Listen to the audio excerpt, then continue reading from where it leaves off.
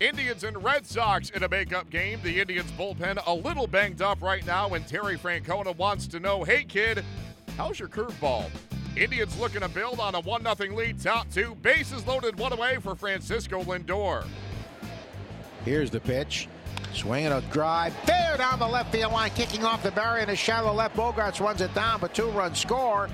Back of Boston. 0-2 is drilled to right field and deep. Back it goes. This ball is gone. A home run for Devers. His second one tonight is There's the pitch. There's a long drive, and this one's long gone. What a shot out of everything in left by Encarnacion. And the Red Sox now trail 5-3. He loves Fenway Park. His 25th homer, 68 RBIs, a no-doubter. And it's driven deep to left. He has another multiple home run game at Fenway Park. Oh, what a shot by Edwin Encarnacion. This one went into the third row of the monster seats, a sinking liner. Trevor Bauer ready in his pitch. And he tries to check on a high fastball and can't do it. And the 1-2. Strike called. He took a fastball right down the middle. Indians earned the 7-3 win. The Red Sox become the last team in the majors this season to lose a game when hitting at least 3 home runs as they fall to 10-1.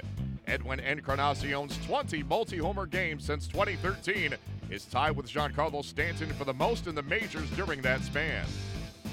Despite another terrific night from the two youngest players on the Red Sox roster, Rafael Devers and Andrew Benintendi, it was not enough to lift the Red Sox in a makeup game against the Indians as Boston fell to Cleveland 7-3. Here is Red Sox skipper John Farrell. The difference in this one tonight compared to the last two starts were the number of walks that he, included with some base hits. A guy that's going to pitch to contact, there's going to be some hits inside of a given game, but felt like with the additional base runners and the walks, that was the difference in this one. Then in the middle innings, 2 swings by Encarnacion ends up being the big difference with the two-run homers. So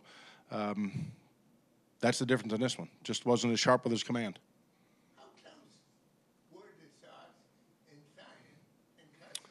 Encarnacion? Johnny, I have no idea on that. I really don't.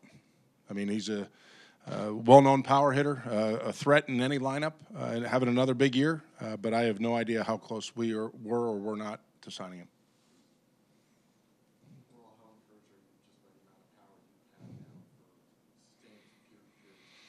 Evan, and it's been Devers and Benny. Those two guys of late have supplied the power for us. So it's good to see the ball travel as it's been.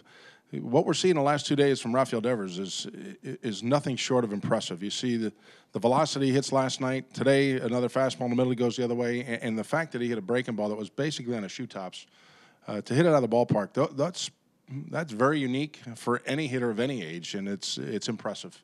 The Red Sox continue their homestand on Tuesday when the St. Louis Cardinals come to town.